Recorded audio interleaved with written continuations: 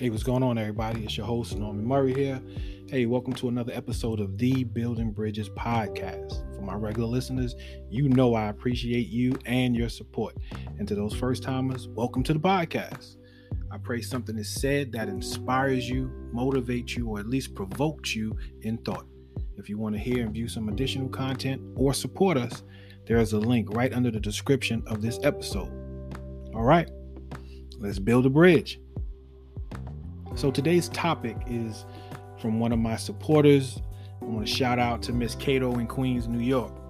God bless you. And while I'm at it, check out a podcast called Reconfiguration. This brother Eugene Nelson has some good info out there. He's talking good to the brothers. All right, let's move on.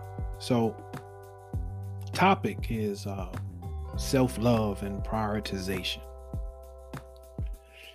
I often ask people, who is the most important person in their lives?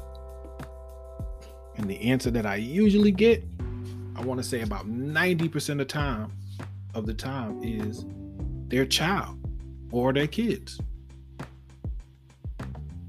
If they don't have any children, believe it or not, the men sometimes will skip their wives and go straight to their mothers. Listen, I'm not judging. That's okay, brothers, but let me help us out a little bit.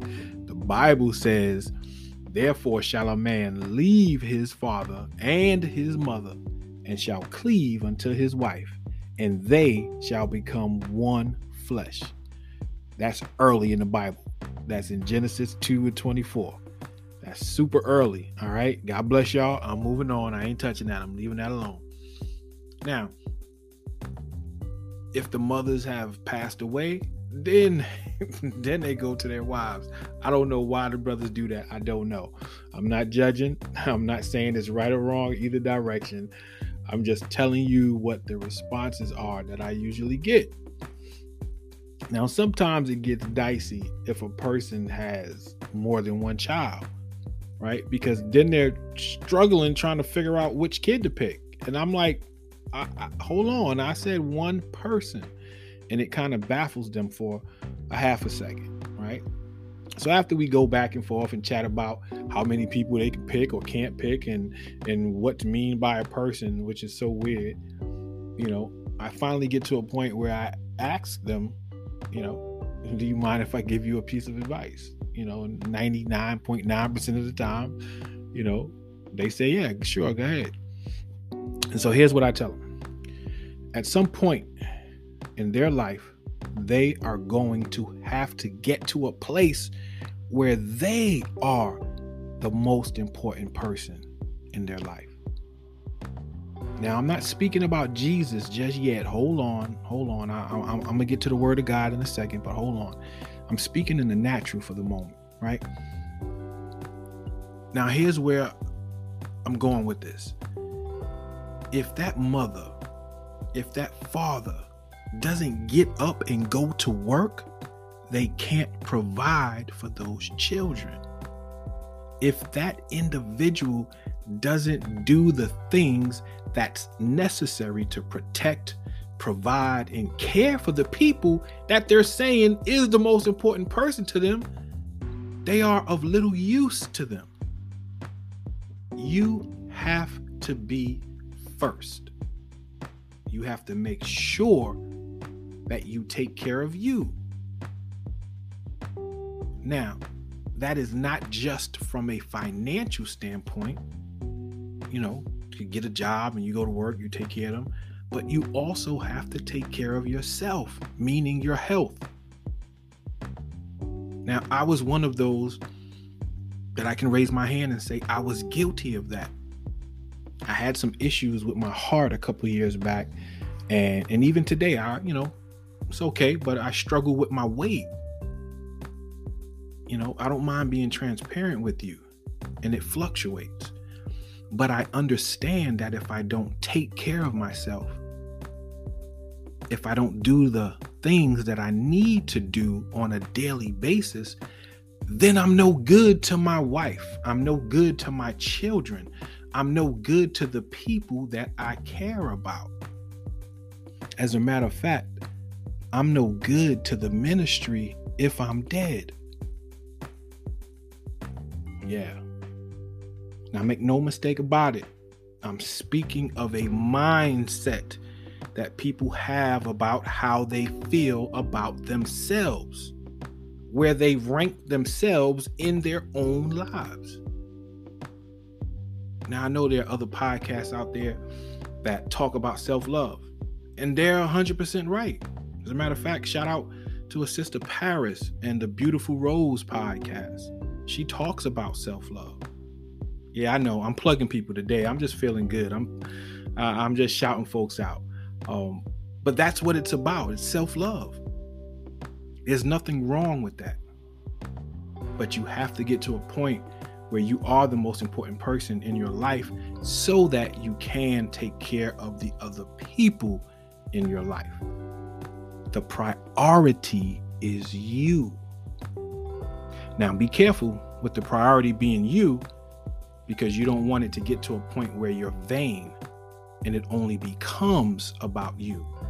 The priority is you speaks to what you are offering or what you are able to do for others. Let's shift gears just a little bit. I often talk about times when I wasn't the greatest husband early on in my marriage. And I always preface it with, people always assume you're talking about infidelity, right? But that's not what I'm referring to. What I'm referring to is not respecting my wife the way that she deserved to be respected. I'm talking about being raised in a culture, not a household, in a culture, because I don't want nobody going back and saying my mama and daddy raised me a certain way, but in a culture that dictated that a man goes to work, he runs his house with the 9 fists, he tells his wife what to do, and she does it. Whoa, whoa, whoa, whoa, whoa. If there's any brothers listening right now and I think that's the right way, let me stop you, man. Let me stop you. If you feel that way, I am here to tell you that you need to shift your mindset. See, I had to learn how to love my wife the way she needed to be loved. I had to learn how to respect her the way that she deserved, as I mentioned earlier. I had to learn how to listen to her when she was speaking. But the truth of the matter is, none of this happened until I surrendered my life to Christ. Once I gave my life over to the Lord, once I repented of my sins, once I was baptized in Jesus' name and those sins remitted, once I was filled with the precious gift of the Holy Ghost, that's when my marriage started to get better. See, even though we have to love ourselves first, like I said, we don't truly know love until we experience God. See, the ultimate definition of self-love is surrendering to the Lord. I know. For some of you, that is hard to understand or hard to comprehend. But you see, the Bible, well, let's say specifically Paul, tells us to work out your own salvation with fear and trembling. And that word fear is referring to reverence and respect of God. Now you can go find that little nugget in Philippians 2:12.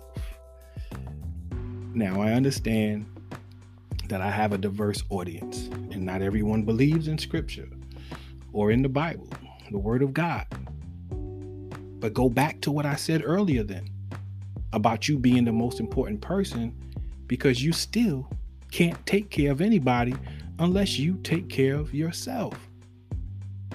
If you're a manager on the job, it's hard to be there for your employees and take care of them if you don't do the things that you need to do first. We get so caught up in what others want or need from us sometimes that we neglect what we need. We neglect what we want. We neglect how we feel. And we're so busy trying to people please. But you got to love yourself.